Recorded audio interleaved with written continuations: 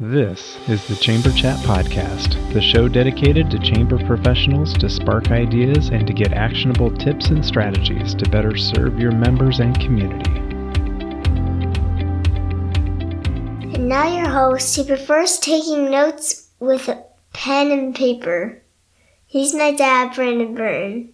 Hello, Chamber Champions. Welcome to the Chamber Chat Podcast. I'm your host, Brandon Burton, and it's my goal here on the podcast to introduce you to people and ideas to better help you serve your chamber members and your community. Our title sponsor is Holman Brothers Membership Sales Solutions. Let's hear from Tony Felker, President and CEO of the Frisco Chamber, to learn how the Holman Brothers have provided value for him. One of the key benefits that we've realized from Holman Brothers actually happened many years after we started using them. We just completed our new strategic plan, and understanding those subtle differences between transactional benefits and transformational benefits, the companies that use what they expect has been a key part in our strategic plan. And we really want to thank Holman Brothers for that. You can learn more about Holman Brothers Membership Sales Solutions by visiting holmanbros.com. Successful membership salespeople are problem solvers. They ask better questions, uncover more problems, and pinpoint how their chamber can help. It's how they consistently drive better membership sales outcomes. Here's the hurdle. Most membership salespeople don't get enough coaching to recruit like this. Holman Brothers Next Level Coaching supplies the year-round guidance that your membership rep needs to drive growth for your chamber. Visit holmanbros.com/nextlevel to learn more and request a free trial of Next Level Coaching. This is a special episode in our 2022 ACCE Chamber of the Year Finalist Series. And our guest for this episode is Brad Lacey, the President and CEO of the Conway Area Chamber in Arkansas. Brad is a native of Ida, Arkansas, and began his economic development career in 1997 with the Arkansas Economic Development Commission as a community development consultant, and later as a project manager where he worked to recruit companies to the state. Brad has served as president and CEO of the Conway Development Corporation, or CDC, the city of Conway's nonprofit economic development entity since 2000. In December of 2006, Brad became the president and CEO of the Conway Area Chamber of Commerce. It marked the first time in nearly 2 decades that the Chamber and CDC had been under the same leadership, the leadership of the same person. The combined management of both organizations brings the city a larger staff to focus on economic development activities. In 2013, the Conway Area Chamber of Commerce was named Chamber of the Year by ACCE, and in 2018 was named runner-up. Brad holds a bachelor's degree in geography from the University of Central Arkansas, a master's of public administration from the University of Arkansas Little Rock. He's a graduate of the Community Development Institute at UCA, the Economic Development Institute at the University of Oklahoma, and the U.S. Chamber of Commerce Institute for Organization Management. Brad is a former member of the University of Central Arkansas Board of Trustees and has served 2 terms on the Board of Regents for the U.S. Chamber West Institute of Organization Management. I'm excited to have Brad back with me on Chamber Chat Podcast. He was a guest way back in episode 103, where we talked about the way they go about their annual meetings. So if anybody wants to go back in the archive and check that out, it was a fantastic episode. But Brad, welcome back to Chamber Chat Podcast. Go ahead and say hello to all the Chamber champions and share something interesting about yourself so we can get to know you a little better. Yeah, well, thanks for asking. I'm not sure I'm all that interesting. Maybe the most interesting things that I've been in the job over 20 years and have only been in one community. That doesn't seem to be very common these days in the chamber world. So that's true. Yeah. Maybe that's the interesting thing. Good deal. Well, tell us maybe some background, the specs, if you will, on the Conway Area Chamber: size, location, budget, staff, that sort of thing, just to give us some perspective. Yeah. So first, just a little on the city. So the city, Conway, is part of the North Little Rock Conway MSA. So we're the northern gateway to the Little Rock MSA. The city has about 70,000 people. It is a little bit of several things. So it's a college town. It has 3 colleges and universities. A percentage of our population commutes into Little Rock to work every day, but most of our people stay here because it's very much a business center too. So it's not exactly a suburb. It's not exactly a college town. It's kind of a little of 4 or 5 things all mixed up, which makes us a little bit interesting. The chamber itself has been around since 1891 and was formed to recruit the colleges here. So we've always had a real tie to the educational community here. And through the years, there have been a series of sister organizations that spin off from the chamber. So the biggest one being the CDC, as you mentioned in the intro, which is an economic development entity that spun off in 1959. And that was the organization that initially hired me 23 years ago. And so today, what you have is really this collection of organizations that are tied through management agreements. And so the staff, which there's a staff of 18, we manage really the assets and the work of those several organizations. Budget is going to be anywhere from $5 to $7 million a year, which is a pretty big budget, especially for a community our size. But when you put all of those organizations together, that's what it looks like. And on the economic development side, there's a lot of property that's involved. So land leases, building leases, land sales. And so that's where a lot of that revenue comes from. But it's an extremely diverse revenue stream, which is really by design, and it helps us sort of navigate changes in the economy or changes in one member, leaving or whatever. So it's a pretty good model, we think. Yeah. Well, and it sounds like from the wide scope of demographics, even of what makes up Conway, it really creates a great personal identity as a community, it seems like. For sure. And you mentioned 18 staff, and I got to meet some of your staff at the Mako conference, and you're surrounded by some great people. So for sure, you've got a good people there around you. So that always helps. Are you looking for a year-round, affordable, and timely shop local campaign for your chamber or CVB? Look no further. Build a custom Eat, Shop, Play mobile app with App My Community by visiting appmycommunity.com/chamberchat. App My Community mobile apps are not just simple membership directory listings. They provide many more capabilities to engage with your community. Provide your residents with a robust events calendar. Partner with a local fair, festival, or farmers market to provide a schedule, map, and other resources to promote the event. Run a Small Business Saturday campaign any time of the year using built-in scavenger hunts. Allow your membership to communicate directly to their customers via push notifications. Your App My Community mobile app will be a unique member benefit, allow you to generate non-dues revenue with sponsorship opportunities, and best of all, provide a valuable resource to your community. Please visit appmycommunity.com/chamberchat now to receive 10% off your first year of an App My Community mobile app. Chamber Nation hears from its customers that they help make it fun again to present the value of membership. That's because so much is provided to help each member promote their business, and with monthly ROI reports from Chamber Nation, they know their membership is already working to help them succeed. There are 3 words in Chamber of Commerce, and Chamber Nation knows that their customers take care of the chamber, but Chamber Nation takes care of the commerce. This way, both teams working side by side deliver a whole lot more in membership value. With Chamber Nation, not only will you have a membership management system, but also a membership development system, all in one terrific package. So, save money and be impressed by visiting richardscalendar.com to set up a demo with their CEO or learn more at chambernation.com. So as we're doing these Chamber of the Year finalist interviews, what I like to do is focus on the 2 programs that you submitted on your application for Chamber of the Year. So maybe just from a high level, let's address what those 2 programs are, and then we can go in a little bit deeper and have you share some of the more nitty gritty about each program.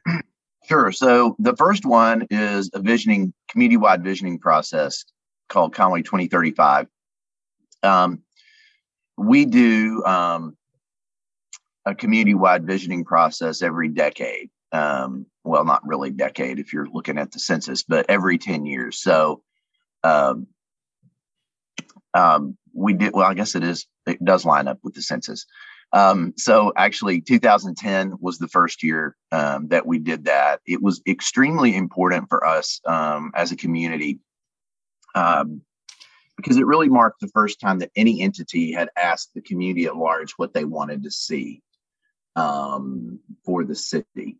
And what happens is you get some agreement from larger groups of people on where not only the chamber, but city government, various nonprofits should be focusing their time and energy.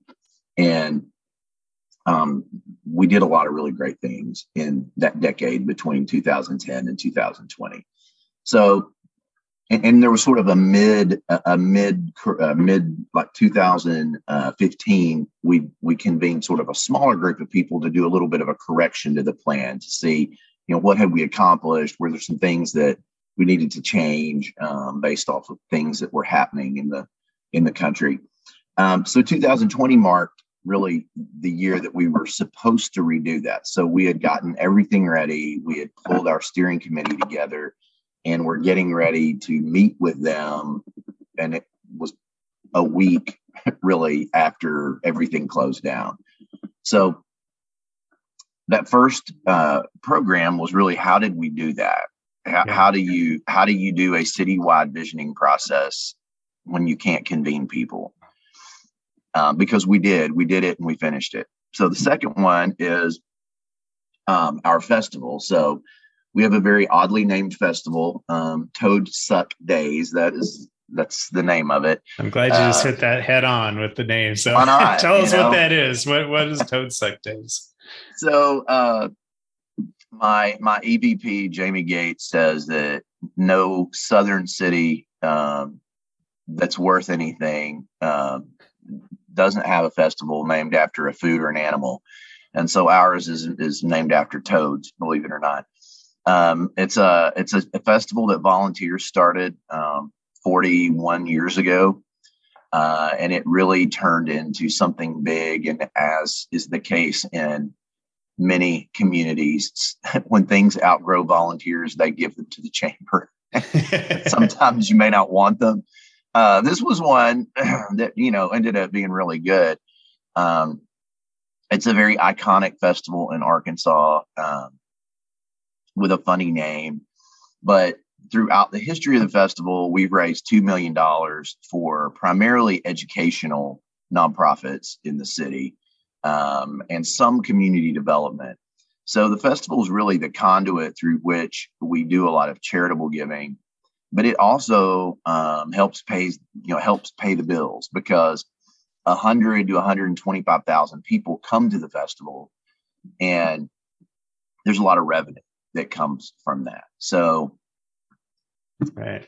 Sorry, I was going to say. No, go ahead. Maybe let's just go deeper right now on Toad Suck Days. Okay. So, as you go about the planning of it each year, as an annual festival, do you know which nonprofits you're targeting to support as you go about beginning it? Is there target goals going into it? How do you go about your planning and strategy of it? So historically, the money was earmarked for college scholarships for county students who were choosing to go to one of the 3 schools in Conway. So historically, that's where all the money went. Internally, we decided to take a different course probably 10 years ago with the creation of the Arkansas Scholarship Lottery.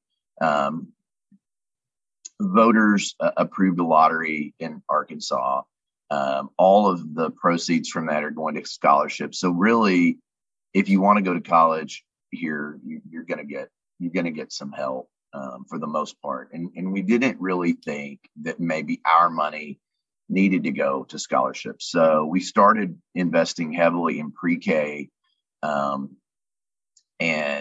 STEM education for elementary school students. So there are various programs that we put money into that really hit on those topics.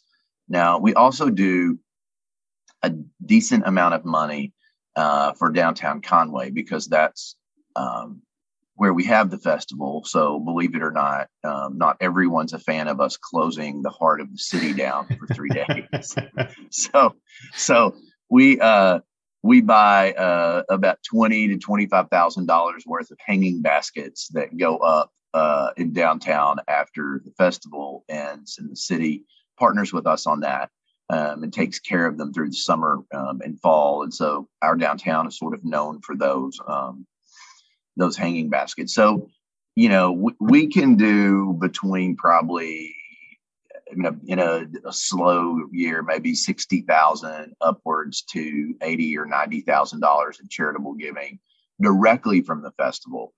Now, the other thing that has happened through the years is we will sort of approve what we call sanctioned events that are allowed to use the festival name. And so this is where other nonprofits benefit. So the Kiwanis Club, for instance, has done a 5K, 10K for years where they raise money. And that's the Toad Suck 5K, 10K. There's a literacy organization that does the Tour to Toad, which is bike race. So there's all these other things that are happening, as well as we have nonprofits that we have a certain number of vendor spots available for free to nonprofits to help raise money. So the festival is really much bigger than just what it does for us. And the community loves it in region, really. So with the charitable giving, is that structured through a foundation or just directly through the chamber? Or how does that look? So the festival itself is a 501c3 organization that is wholly owned by the chamber. All right. So I know in particular with your Chamber of the Year application, you had some unique challenges around Toad Suck Day, particularly during the COVID shutdowns and whatnot. So tell us about how you guys addressed that and how you navigated through still being able to, do the good work that you did and bring community together when you can't come together. How did you approach that? So, and by March, when things shut down, when you look at the way that we raise money, most of our big sponsors were in place by then, because the festival happens the first weekend of May. Okay. So we had all these commitments from corporate sponsors to, be a part of the 2020 festival. And then you figure out, well, we're 6 weeks away from the festival that we're not going to have. So what do we do? And I think our first, maybe our first inclination was that we're just not going to do anything and give the money back or not bill these people or whatever. Because I think, like many people, we were just in a state of shock, right? I mean, I was thinking, how are we going to survive this? How do you survive when at least part of your revenue comes from being able to convene people, and you can't convene people? Right. That's a real problem. But what we decided was that we could pivot and we could do a series of things. We could sort of deconstruct the festival and offer people experiences, which in fact they needed and wanted, because after, a few weeks, your cabin fever sets in. And so we sort of deconstructed the festival and figured out that we could do some of the best parts of it, regardless if we had a traditional festival. So We came up with some new things. So really one of the first ones was an airplane parade where we partnered with the Pilots Association that is here in Conway. And we asked them if they would do an airplane parade throughout the city. And this was several weeks into the lockdown and super safe. Everybody could just stand out in their yard. We, promoted it heavily, not only on social media, but our local newspaper promoted it. And I mean, there were thousands of people in their yards, and we had dozens of planes that participated, and we had planes that came in to participate. Some fighter jets did some formation type things. And so, we had some sponsors attached to it. So we actually made some money off of that we needed at the time. And so that really, I think, gave us some confidence that we could do this festival in pieces. And so another one was we did a nature and science drive-through. People were, hungry to do stuff with their children. So we partnered with the Arkansas Game and Fish Commission, the Little Rock Zoo, the Museum of Discovery, and maybe a couple of others to do these big exhibits. We put them in the middle of one of the university campuses. And then we internally called it the drive-through zoo. Yeah. That, the rule was you couldn't get out of your car, but you could certainly drive through and you could see the penguins from the Little Rock Zoo. You could go past the giant aquariums that Game and Fish brought. You could drive through these exhibits. And once again, people were hungry for it. They wanted to do things with their children. And we were going to do that from like 3 to 6. Well, by 4 o'clock, the queue was so long wrapping through the campus that we had to start turning people away because it was going to take us 2 hours to get everyone through the queue and see things.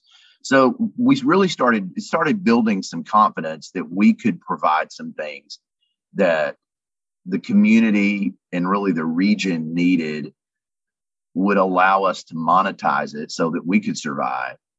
And then we turned to television too. We started buying blocks of time on network TV in the Little Rock market.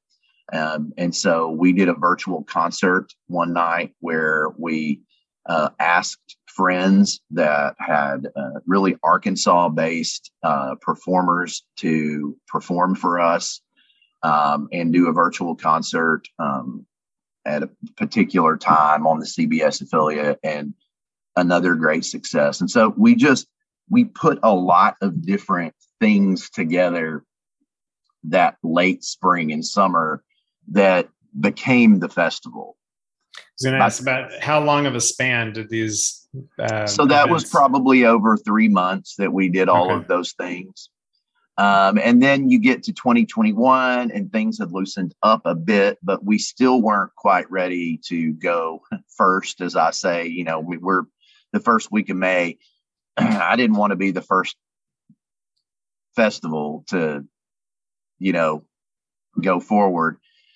So it was the 40th anniversary of the festival. And so we decided we would again deconstruct the festival and do 40 days of Toad Suck. And so we brought the airplane parade back. We brought the nature and science drive-through back, except at this point, you didn't have to drive through. You could walk through because things were different than they were a year before. And we actually did our first real concert in person in a venue. We brought country music artist Jimmy Allen to town and did a concert on UCA's campus. And really, I think there were several things there. One, it allowed us to continue to do charitable giving, which I wouldn't have thought we could do. It allowed us to survive because we always take us, I think about $135,000 is what we end up charging back as a management fee from the chamber. So if you lose that chunk of money. Yeah, that makes an impact. you're cutting salaries or you're cutting positions, you're doing something. So, we did not want to do that. And we did not want to use reserves. And we did not do any of those things. We managed to survive and never lay anyone off. And then also just, it means so much. This is kind of interesting, but it means a lot to the community to do the festival. Children love it. I mean, it's really built around kids. And so to not do it and not sort of recognize the legacy of it just seemed to be, a terrible idea. And we should at least do our best to keep it going until we can have it for real. And, the good news is we had it for real this year. And it was crazy. I mean, it's the best year we've ever had. We were very blessed. We had perfect weather, which we almost never have a full weekend of perfect weather, but we did this time. And everything was just more, more revenue, more shirt sales, more this, more that. So there was definitely pent up demand for it. That is awesome. Well, let's circle back for a few minutes on the Conway 2035, the visioning program there. I understand similar kind of circumstances when you need to be convening people together. First of all, I was glad to hear you say that you guys are revisiting it. Like you get your 10-year vision, but then you're revisiting it about the halfway point, kind of taking a barometer of seeing where you're going, because politically things change, right? Technology changes, community, demographics change. So there's a lot of reasons to kind of check the temperature, if you will. But take us through that in the next couple of minutes of how the visioning program came together. So in a normal year, what you do is really the first part of it didn't really matter, because the important first component of this is pulling together a diverse steering committee that represents sort of as many aspects of the community as you can get. So not only race, ethnicity, gender, and age, but things like how long have they lived here? Like we always try to have one person on the committee who's moved here in the last year or two, because they certainly have a different perspective about Conway than someone who's lived here their whole life. But we have one of those people who've lived here their whole life, because their perspective is important too. Yeah. So we'd spent a lot of time, and we had, I think, a 13-person steering committee that was just a cross section of the community. And we were getting ready to convene them when the pandemic hit. And obviously we didn't. Well, by early June, I think, we decided to at least get them together in person and let them make the call on whether or not we were going to try to go through with this thing. And so we took a ballroom at UCA and had it was like Vladimir Putin trying to meet with 20 people. When you see those pictures of him with all this distance between, so imagine putting 13 people in a gigantic ballroom in a square table where we had, I don't know, 40 feet between people or something. I mean, it was crazy, but it was the only thing we could think of that would really be safe. So, we all meet, we're masked, we put them at this table. And we just said, look, should we move forward with this? Should we not? We're going to do what you want us to do. And if you tell us to go, we're going to figure out how to do this. And every one of them said, we have to do this. Yeah. Like, this is the most important thing we can do. We do not need to stay focused on what's happening now. We need to come out of this stronger as a community.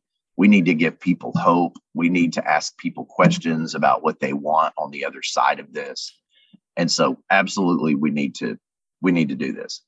So the next part of this is the same, regardless if it had been pre-pandemic or pandemic. And that is, we do a survey tool just really through SurveyMonkey, where we ask people to look at a list of like 40 to 45 topics, things like job creation, trails, police, fire, anything almost that you could think of. It's a pretty exhaustive list about things that might be important in a community. And we simply ask each resident who wants to fill it out to check mark all the things that they think are important that we should focus on. So if you want to check 40 boxes, you can. If you want to check 2, you can. Well, then we ask, of these, what are your top 3 priorities? And then, do you want to participate in writing the plan? And if so, pick one section that you would want to help write. So if you go back to 2010, we had 1,400 people that participated at that level in filling the survey out. Okay. This time we had over 1,800 people that participated. And of the 1,800, we had a few hundred that said they wanted to participate in writing the plan. So here's where here's where you hit the nitty gritty. Like, how do you pull those people together? Because normally you would have 4 or 5 in-person meetings. I mean, what we would normally do is take every volunteer that wanted to write the plan, meet in an auditorium and go over, here's how we're going to do this, and then we're dividing them up and they have their first meeting and then they set subsequent meetings for the next 3 months and they really craft this plan. Well, obviously we can't do that. So right. What do we do? So we reached out to the Winthrop Rockefeller Institute, which is a partner of ours that is in the neighboring community, and they help communities with strategic plans really all over the place. And we just said, look, we don't know how to do this now. We need professional facilitators because obviously we're going to have to use Zoom. And so that's what we did. We hired Winrock to do that for us and had a series of Zoom meetings that took the place of the in-person meetings. And it worked. It was bizarre because somebody would be in their bed because that's a quiet place in the house, right? When you got kids, and you always have them after work anyway, because you're always doing them, at 6 or 7, because that's when people can meet. So you're really getting this glimpse into people's lives, like someone's cooking dinner and is talking about, a soccer park or whatever.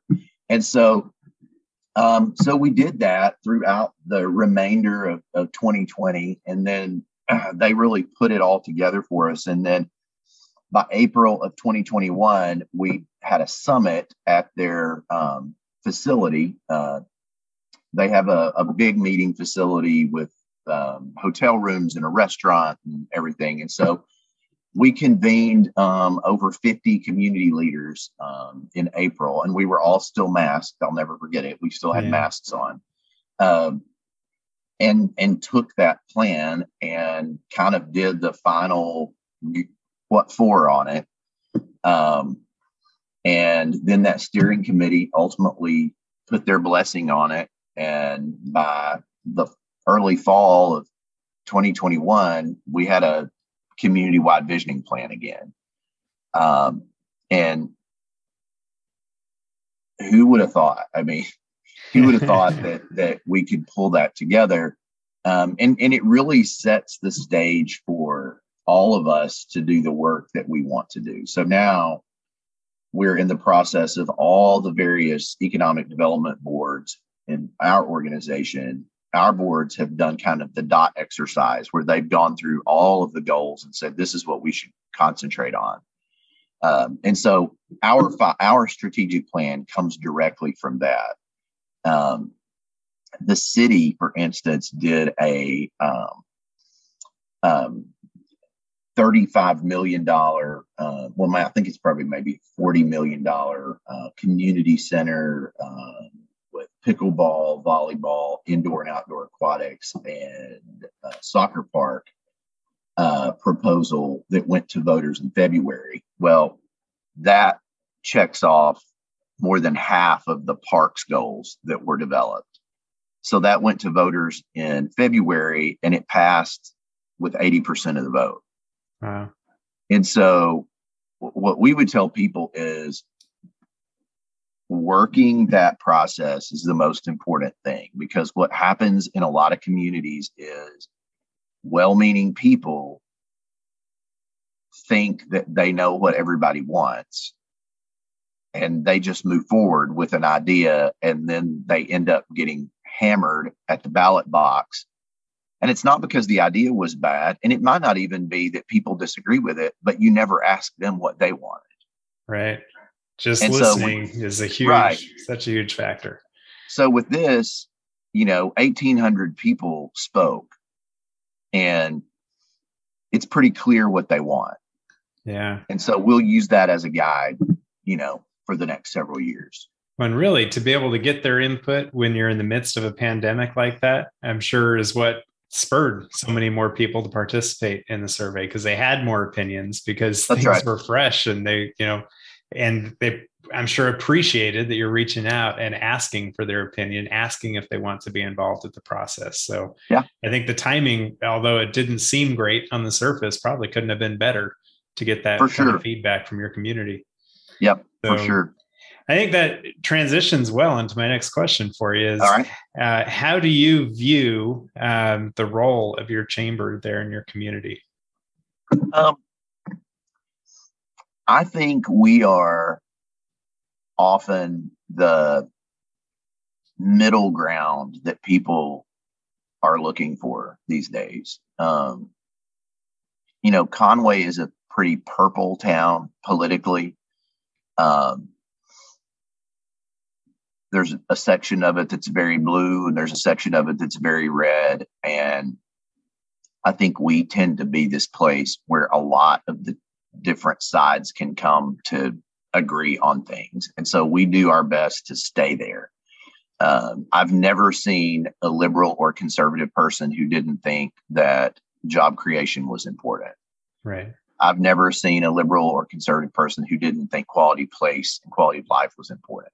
So I think chambers have the opportunity to play this part of helping bring both ends to the middle. Now, the extremes you're never going to bring, because they don't want to come to the middle. But the reality is, I think most of us are not the extremes. And so I think what we do is we help remind the community as a whole, and you've seen this, I think, with our annual meeting. The annual meeting is really about helping people remember what we can accomplish when we work together. It's helping people understand why we're special. It's seeing their friends and neighbors on screen who look different from each other, who think different from each other, but they're still working toward this common goal of building a world-class city in the middle of Arkansas. And so I think that that's the role we play, is just this middle ground. Let's roll our sleeves up and get the work done, and stay out of the, crappy stuff that seems to dominate the headlines. I like that. And, you mentioned where the ultra conservative or liberal, like they both can agree that job creations are important. And it's not that chambers are looking for topics to grasp onto that are not controversial, but it's topics that matter and that can move the needle in a community. And both sides can see where, something like job creation in that example can move the needle.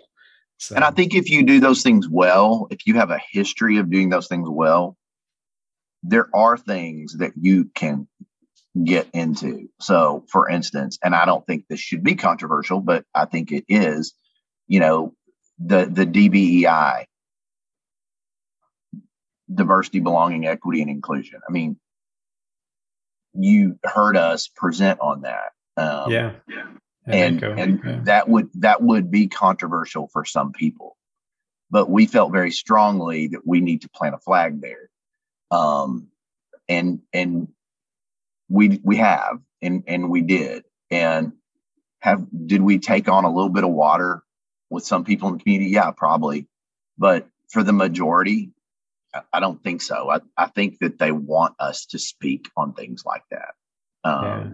Because if it's important to the business community, then it's important to us. Absolutely. So, Brad, I wanted to ask you if you might have a tip or an action item for listeners to help take their organizations up to the next level.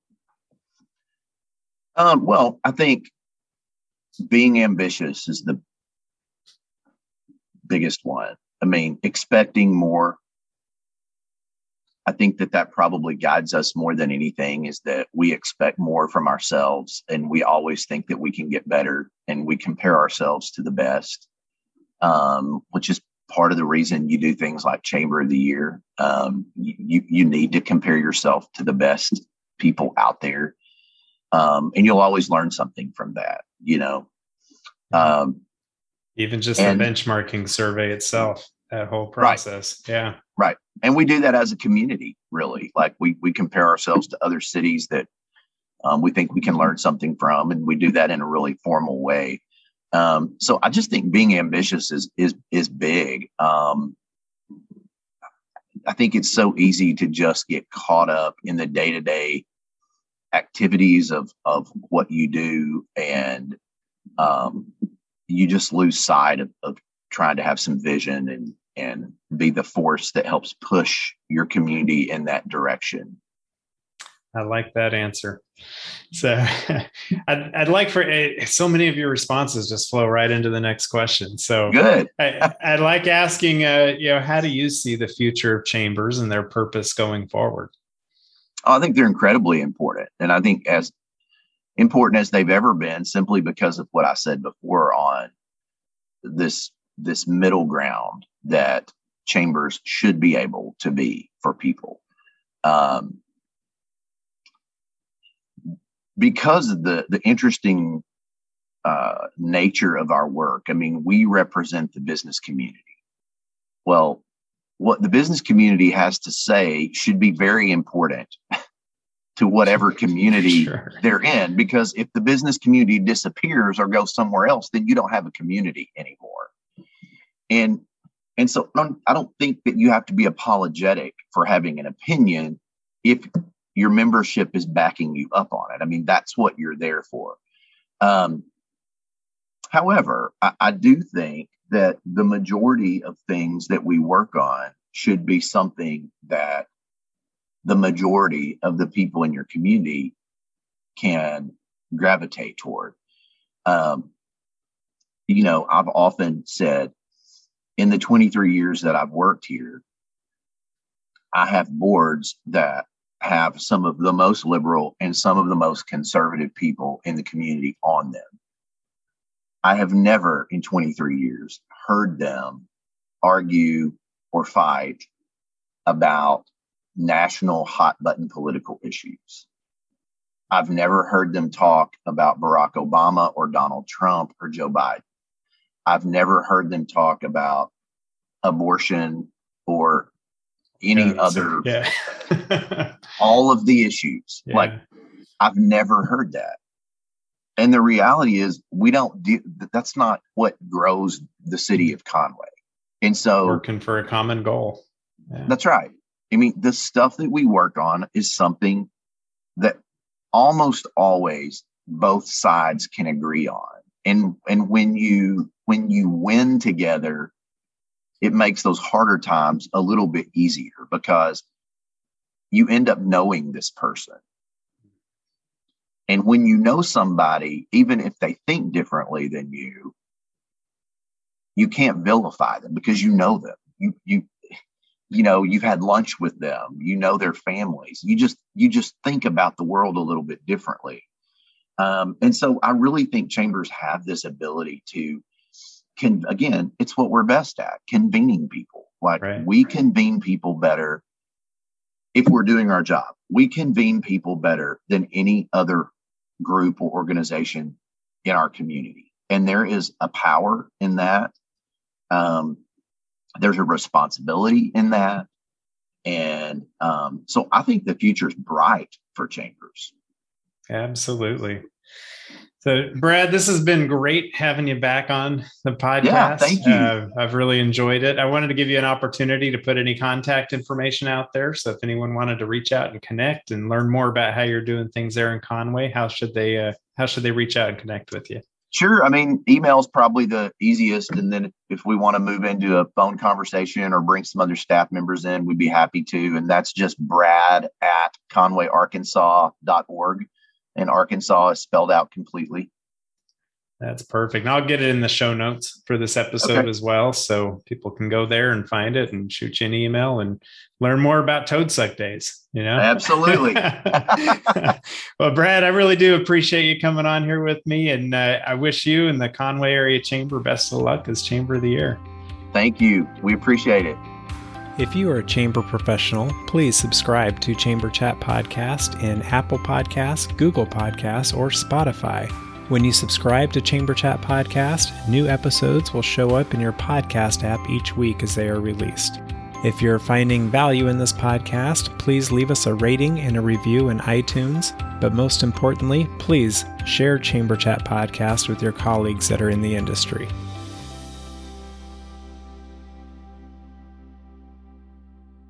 Have you ever thought about creating a podcast for your chamber? We always hear about how chambers need to be storytellers. What better way is there to tell the stories of your members and the work of your chamber than through a podcast? Your audience is waiting to hear from you as a convener of leaders and influencers, champion for business, and catalyst for change within your community. I just launched a chamber podcast course with the goal to get your very own podcast started within 30 days. Visit chamberchatpodcast.com/pivot to learn more and to enroll in the Chamber Podcast course today. For a limited time as a launch promotion, this course is being offered at a 25% discount. Be sure to purchase the course today to lock in your savings before the price goes up, even if you're not ready to start right away. Again, that's chamberchatpodcast.com/pivot.